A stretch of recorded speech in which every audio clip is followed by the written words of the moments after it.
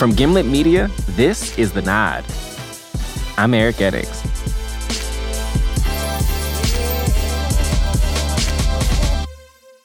Hey, y'all. So before I worked on The Nod, I reported my very first story for another Gimlet show.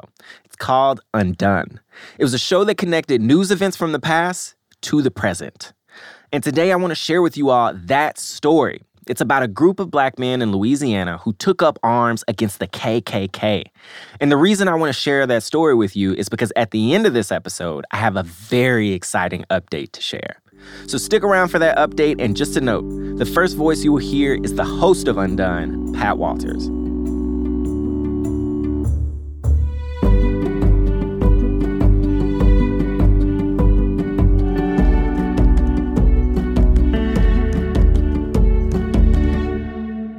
Our story this week happens in a small town in Louisiana called Bogalusa. It's about an hour and a half north of New Orleans. And the story's about a woman named Barbara Hicks Collins. She's a 69-year-old retired nurse who grew up in town and lives with her mother. And a few years ago, the night before Martin Luther King Day, this thing happened to Barbara that was both totally shocking and, for her, disturbingly familiar. Barbara says she'd stayed up late that night and she'd fallen asleep on the couch. Here's Barbara. I had a knock on the door at 3 o'clock in the morning, very loud. And I went to the door, and I didn't even think. I knew my daddy would have said something about that, but I didn't think. I just went and opened the door, and my car was up in flames. Barbara's mom, who was in her 80s at the time, came running out of the house and grabbed the garden hose to go after the fire. The fire department came, put out the fire. Barbara says an investigator told her that the fire was probably sparked by a malfunction in the car's electrical system. But then a friend of hers who had come over to help out noticed something else. He looked at the top of this house, and there was a burnt area there. The fire was an arson. Investigators figured out that what had happened is that someone had thrown a box of gas-soaked paper towels on the roof, then lit the car on fire, and also poured gas in front of the house. So whoever burnt the car tried to burn the house down again. This was the second time. A few years earlier, the house had burned down when Barbara wasn't home. She suspected arson, but the police never investigated. She and her mother rebuilt the house in the same spot. And this time, it didn't ignite because we have the fire-resistant roof. They were prepared. And the reason Barbara thinks this keeps happening to her is surprising. She says it's probably because she's trying to start a museum in Bogalusa. A museum that would highlight a moment in the 1960s that some people in town don't want to admit ever happened. I get the message. It's like, why are y'all bringing all this stuff up again? Why are you bringing it up again? And it's like... The story Barbara's trying to tell with this museum is a civil rights movement story. But it's one that complicates the version most of us know, the one about leaders like Martin Luther King Jr. leading nonviolent protests. Barbara's story is about a group of black men who responded differently, a group of men who fought back against the white people trying to deny them their rights, and fought back on a scale that nobody had ever seen before in the South, and really wouldn't see after them. They were called the Deacons for Defense and Justice. And this all goes back to one night in the winter of 1965. Barbara was a teenager. The Civil Rights Act had passed the year before, but if you were living in Bogalusa, you wouldn't have known it. Our producer, Eric Eddings, tells the story. My mom actually grew up in Bogalusa, and she remembers, as any black person would, that the town was completely segregated, separate everything. And it was a big Klan town. People said that if you were white and you weren't in the KKK yourself, your neighbor or your friend or your family member was.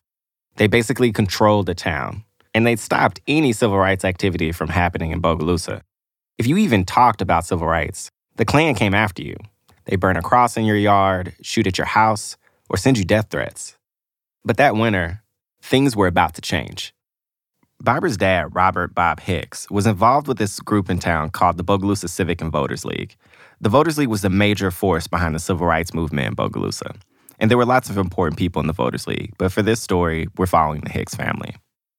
So Bob Hicks pushed to bring in a couple white volunteers from the civil rights group CORE to help desegregate the town. And on the night of February 1st, they needed a place to stay. They could not go to a hotel or a motel because they wouldn't last the night. So my father said, you can come to my house. He knew this was dangerous. Steve Miller was one of the volunteers. So somewhere after the sun goes down, we go over to the Hicks's house. So Barbara, her family, and these two volunteers are sitting around the dinner table. Just talking about the day, and they were eating and just going over details. And we heard a knock on the door. Very loud. You know, it stopped you. My father went to the door, and it was chief of police and some deputies. And I said, Robert, we need to talk to you. And he said, come in. And he came in, and he said, put those people out of your house. We are here to escort them out of town. Everyone in the room knew this was a threat because lots of cops were rumored to be in the KKK. And my father told them that these are guests in my house. They can stay as long as they want. And he said, there's a mob on Columbia Street, and I can't control them. If you don't put them out of the house, by morning, nobody in this house will be alive, and this house will be burned down. One of the volunteers said, hey, you're the police. Protect us. I never will forget the answer that the police give him. That's Reese Perkins, a friend of Bob's who was there that night. They told him we had 19,000 whites to protect, and we didn't have time. That's just the words he said. We ain't got time to protect you niggas. And so my daddy hesitated, and he said, no, I will not put them out. So the sheriff and his deputies left, and my father and mother immediately went into a mode that I had never seen before. We had a list of black men on the wall, the telephone numbers. And he said, go immediately and start calling these people and tell them to come to the house, bring your gun, and bring ammunition. Before you leave, make sure you call another black man and tell him to come. And my mom said, I'm going to call somebody to come and get my children because I don't want my children to be killed. But as far as me, I'm going to stay with Bob. A family friend put Barbara and her siblings in a car, and as they drove away, she looked out the back window. Black men had already started coming. They were coming through the alleys, across the street from different directions, walking, some in cars with guns, just that quick. 25 men came that night. They brought their guns and held them as they crouched by the windows and laid on the roof. These men would become Deacons for Defense and Justice. But that night, they were still just friends and neighbors. Friends and neighbors who stayed up all night, staring into the dark, waiting for a mob to come.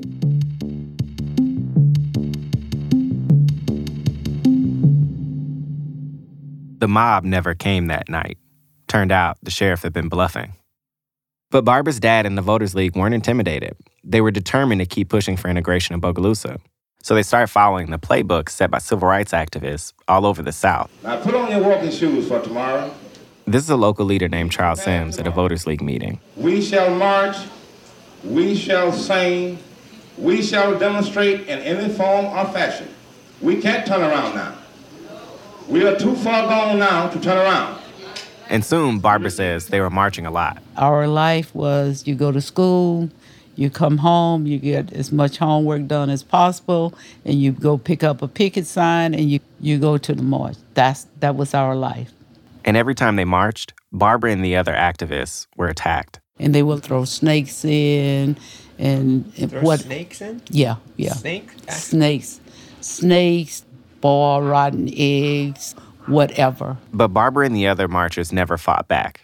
King believed you take the licks and you take the dog biting and you take the fire, You take it all, and when white America sees it will shame them, and they will come out and do the right thing. It was a painful thing to do, but Barbara and the others thought if things got really bad, the police would step in. But this was Bogalusa, where lots of cops were rumored to be in the KKK. So that didn't happen. They never did anything. The police never protected us.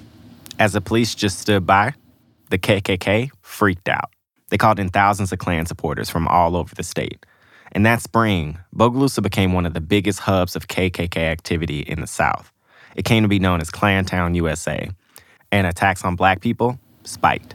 We got to a point where you see blood running down the streets where they have attacked us and somebody's going to get killed. Barbara remembers her dad saying, something's got to change. He said, we cannot continue this route. To nonviolence. Yeah, we can't do that. So what are we going to do? Barbara's dad and the Voters League had an idea.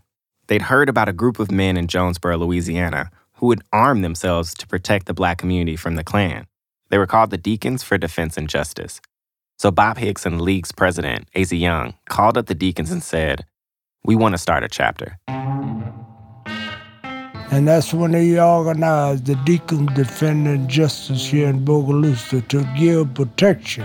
That's Reese Perkins, one of the original Deacons. We had to protect ourselves. Another original Deacon, Fletcher Anderson.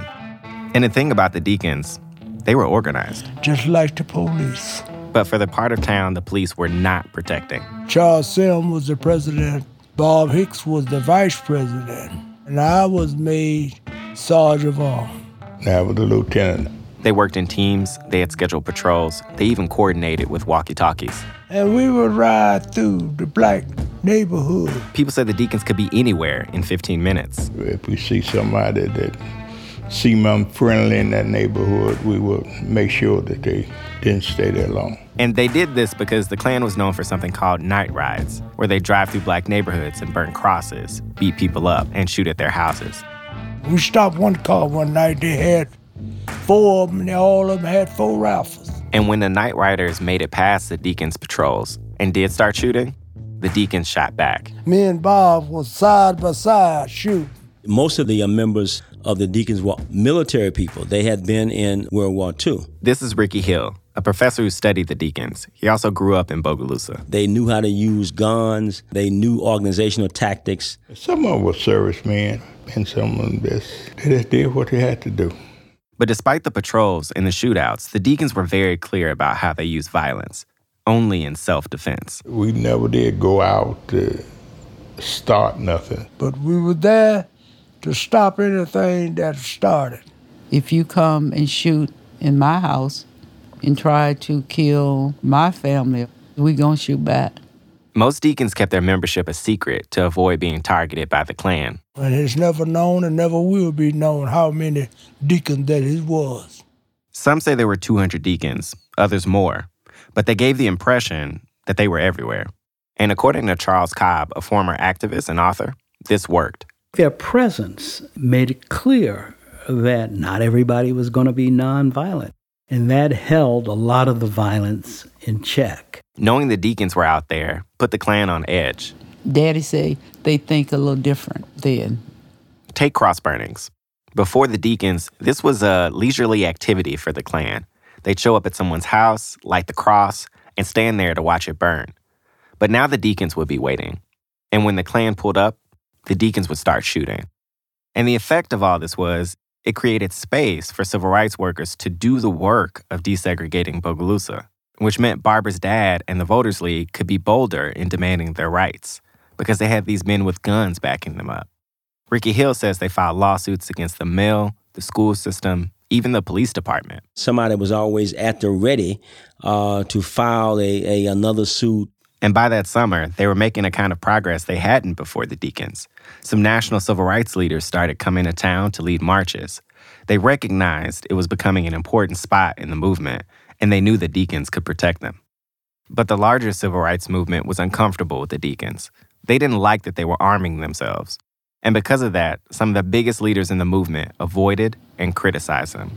Martin Luther King never came to Bogalusa. He thought the Deacons were a bad idea. We shouldn't be armed. We shouldn't be doing this. But not being armed left them vulnerable to brutal attacks, like the time that summer when they tried to peacefully integrate a park. The Deacons brought their kids, and white people attacked. The police set a dog on Barbara's little brother. And in June, when the Voters League convinced the sheriff's department to hire 2 black deputies, they were shot, and one of them was killed. It seemed like every time the black community got a win, the KKK retaliated. When you look back on it, you wonder why Bogalusa just didn't explode and everything get torn up and burned down and everything. This was an armed camp on both sides. That's Harold Ritchie, a former state rep who grew up in Bogalusa. Things felt close to a breaking point. And then one day in July, the town reached it. It started with a march to City Hall, a march that seemed like any other march. There were a couple hundred activists, mostly black people, and a big group of white people had come out to protest. They were shouting and threatening the marchers, and then one of the white people threw a rock into the march, and it hit a black teenager named Hattie Mae Hill. It was a solid object because the first thing I thought that a policeman had hit me with a billet. She fell down, and a mob of white people surrounded her. The whites surrounding the area, which it was many, it was a lot. They started hitting her, tearing at her clothes. Finally, a couple Deacons ran over, grabbed her, and pushed her into a car. When they turned around, 2 white men came out of the crowd and started hitting them. The mob was closing in all around them, trying to get at Hattie Mae. You know, they wouldn't stop. They were tussling and I put my head down, and then I heard 3 shots. When Hattie Mae looked up, a white man was laying on the ground. One of the Deacons, a man named Henry Austin, had shot him. A black man shot a white man in broad daylight. All those whites that would surround the car, they would have killed all of them if they didn't have any protection. How did that ripple through the town? It was a confirmation that they will shoot back. A public confirmation.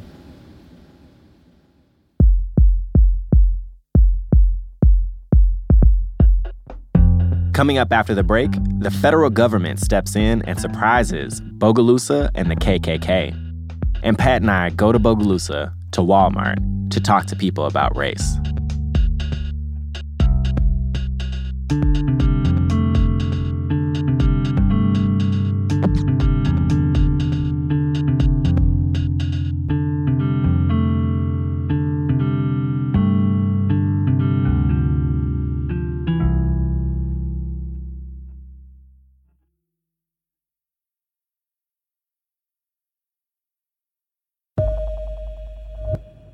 So before the break, one of the Deacons shot a white man at the march at City Hall. A black man had shot a white man in broad daylight. The Deacon was arrested, taken to jail, and immediately transferred out of Bogalusa. The police were afraid a mob might try to kill him if he stayed in town. The white man was listed in critical condition that night. And this shooting had a really big impact, and not just in Bogalusa. This shooting terrified lots of white people. The New York Times ran a story with the headline, "The Deacons Too Ride by Night," that described them as vigilantes who were eager to shoot white men, and included a quote from Deacons President Charles Sims, who said, "If blood is going to be shed, we're going to let it run down Columbia Road. All kinds. We are not going to send Negro blood down Columbia, all by itself."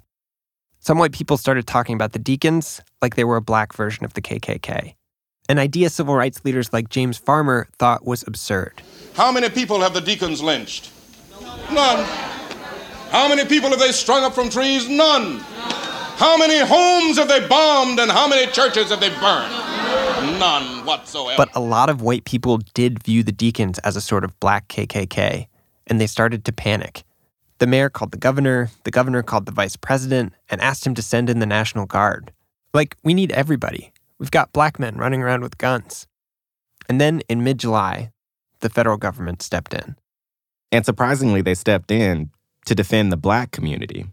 They issued a series of injunctions, basically court orders.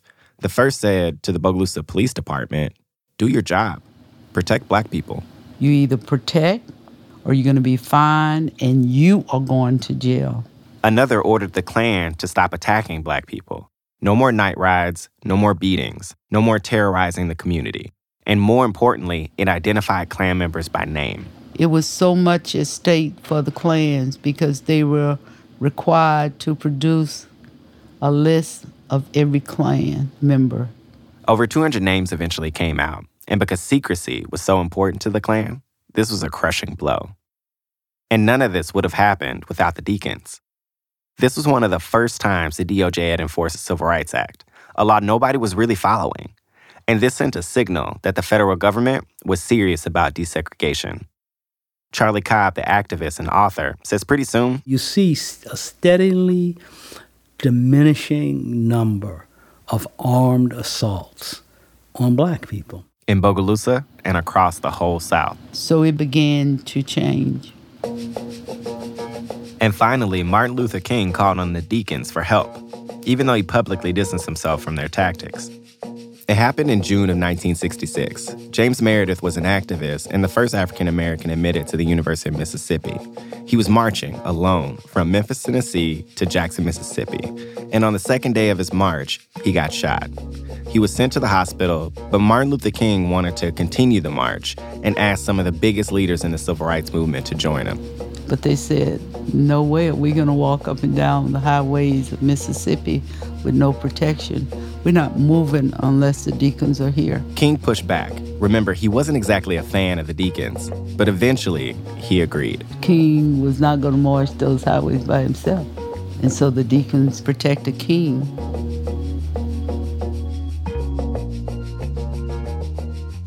And it seems like this would be the point in the story where we tell you the Deacons expanded across the country, opened chapters in New York and Los Angeles, and led to the formation of the Black Panthers. But that's not actually what happened. The Deacons went back to Bogalusa after the march. They still had a lot of work to do. Despite the injunctions, the town still hadn't integrated. And so the Deacons focused on fighting segregation at home, while nationally, the civil rights movement evolved and became the Black Power movement. As the 60s turned to the 70s, the town did gradually integrate, and the Deacons faded back into their lives. Bob Hicks and Fletcher Anderson stayed in Bogalusa and kept working at the mill. Reese Perkins couldn't find work and left. Henry Austin, the deacon who shot the white man at the protest, was never charged, but a few months after the shooting, he was beaten by the police and eventually forced to leave town. And Barbara, she left Bogalusa too. This had all taken a toll on her. It's hard to function when you have the fear that your house is going to be bombed. After high school, she moved to New Orleans to go to college. She started a family, built a whole new life there. I pushed the whole movement experience out of my life. I just pushed it as far back as I could because I had to move on. But then something happened that forced her right back into it. After Hurricane Katrina, I lost everything. I was forced to come home. Back in Bogalusa, she started spending a lot of time with her dad. They talked about her childhood, and she started to realize, as vivid as those years had been in her mind, there were things she didn't know. All the things that I was young and didn't realize. All the stuff about the Deacons. I got all the whys and what if and what did you do and what did they do. That's what I did. Then her dad got sick.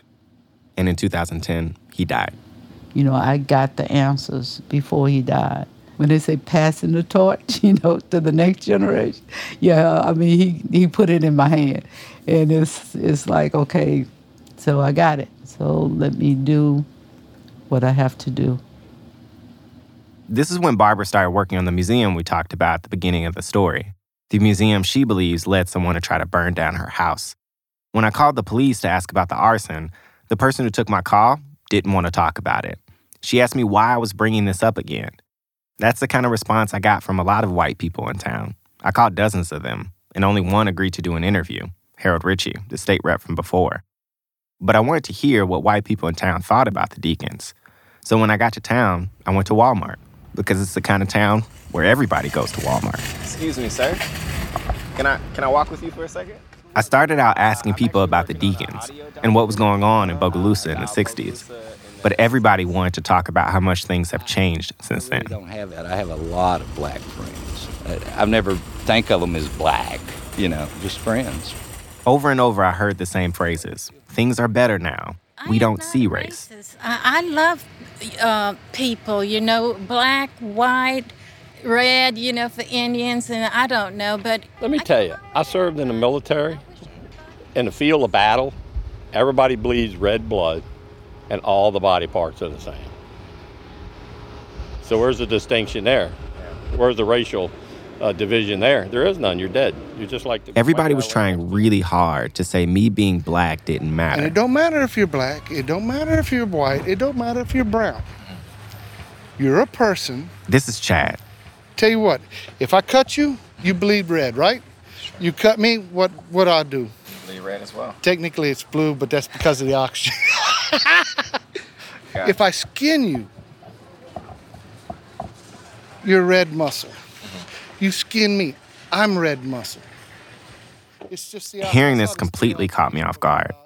Chad would rather talk about skinning me than even acknowledge that I'm black, acknowledge my experience, that I live in a world that's different than his. We had this conversation in July, just a couple days after the police shot and killed Alton Sterling in Baton Rouge, an hour and a half away from Bogalusa. And what seemed to really upset Chad, and a lot of the people I talked to, was the Black Lives Matter movement. It came up in almost every conversation, unprompted. You know, nowadays, and it really gets to me, especially, and I don't want to come off like I'm a racist, because I'm not. I'm not. But to me, they got like Black Lives Matter. To me, that's just as racist as, say, the KKK. And you want to know why? Just as racist as the KKK. It made me think about the way some people described the Deacons in the 60s. Like the Deacons wanted to hurt white people, which is just not true. And I told Chad, Black Lives Matter isn't out to get white people. They're just saying black people don't feel safe. I mean, I don't feel safe. But here's the problem.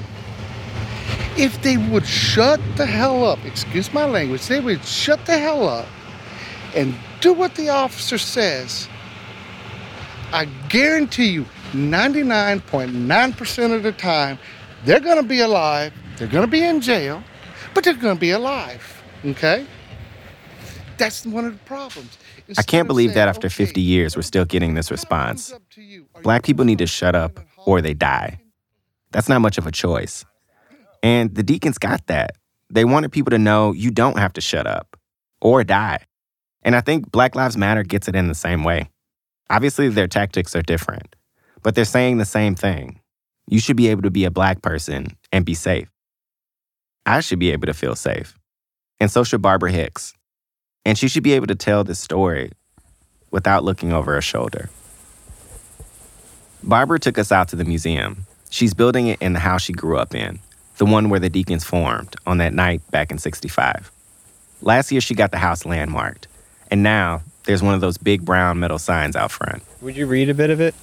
Okay. The Hicks home was the birth and the meeting place for deacons, foot soldiers, lawyers, civil and human rights advocates, and a safe haven for all. But the house itself is kind of falling apart. All the foundation, the seals and the joints, the whole thing, they were just rotten. I mean, you know, this house. People have vandalized it, broken the windows, stolen the copper pipes. Sometimes I stand out here and, you know, I talk to the young people standing on the corner. Do you know who lived in this house? Do you know what he did? Do you know why you're going to Bogalusa High School that once was all white? Do you know what people did? People died for you to have your rights. And this house represents this. This is where they live. So how can you just break in and, you know, and vandalize the house?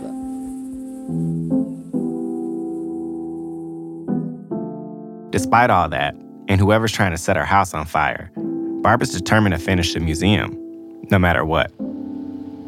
What I wanted my mom to do was to put some kind of barricade around the house so that whenever anybody come on the property, the lights and stuff would go on or so. But I'm okay. I have a praying mother, and she said, it's going to be okay.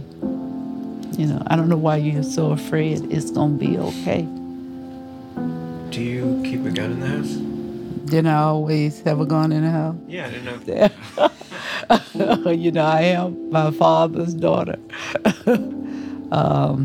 And I want to protect my 87-year-old mama.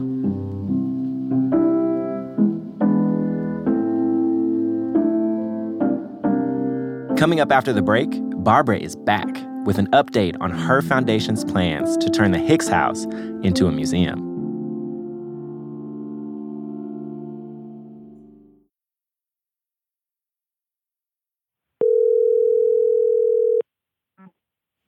Hello. Hello, Barbara. How's it going? This is Eric. Oh, hi. I'm doing great. That's good to hear. So I got this email that seemed like pretty big news. What's up? What's happening? A few weeks ago, we received the news that the foundation will get $500,000. well, actually $498,600 and some dollars. But that's to be exact. Yeah, so that's $500,000 in anybody's book. Oh my God, that is seriously, that is great news. That's a big update. Yeah, $500,000 is a lot of money. Can you give me some examples of like what all this should cover? Now we are able to preserve the Robert Bob Hicks House, which is on the National Register. We're recording stories of individuals involved in the civil rights movement, stories that's never been told before. People are coming up, beginning to open up more now and share those stories with us. This generation really needs to understand that. They need to know that they are walking, especially in Bogalusa, they are walking the same streets that the people who sacrificed and made it possible for them to be where they are now. I mean, just think about that. You're walking on the same road, the same streets. I think that's amazing. Does this feel like mission accomplished? Oh, no. We have, no. I mean, I feel blessed. I feel like not stopping, not giving up. Eric, I don't stop. Eric, let me just tell you something. I don't know if you ever heard this before, but there's the saying that once a task is once begun, never leave it till it's done. 'Tis a task, great or small, do it well, or not at all. You ever heard that? I heard it for the first time right now, and I tell you, it left a weight on my chest because you just spoke a word. That's very true. I guess my father probably told me that, but my children, when they were young, I would repeat that to them all the time. Never stop once you start. And kind of on that idea of like just, not quitting. Like you personally have been through a lot to make this happen. What does it mean to you to now be at a point where you're now just executing on this vision that you had? What does that feel like? It feels like every day was worth every day of the 8 years. It wasn't easy, but how do I feel? I feel like moving on. I got a board that's behind me. I got a whole city that's behind me. I have contacts throughout the nation that calls and say, I'm standing with you. I'm happy that this is happening. Well, thank you so much, Barbara. Seriously, this has been great. I'm excited for the next update for you to tell me when I can actually come and visit the museum. Yes, that sounds good. Thank you. Thank you.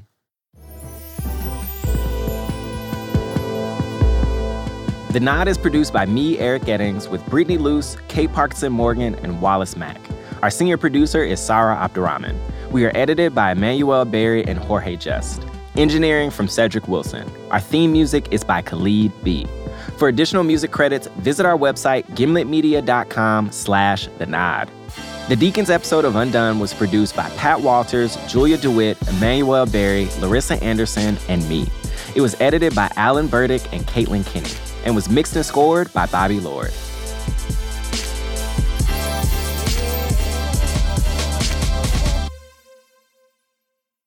Hey, Pat. Hey, Eric. So there's this piece of tape that I wanted to play you that we just didn't have a chance to fit in the story. Great. Is it good? I think it's pretty good. Yeah. It made me cry. So, all right, that's pretty good. So what is it? So it's a recording of a Voters League meeting from right after the shooting that's kind of at the middle of the story. Mm-hmm. There's this woman who gets up to lead the meeting in a song of Take My Hand, Precious Lord. And it's just one of the most like beautiful, imperfect, haunting like songs I've heard. And do we know who she was? We don't. She was never identified.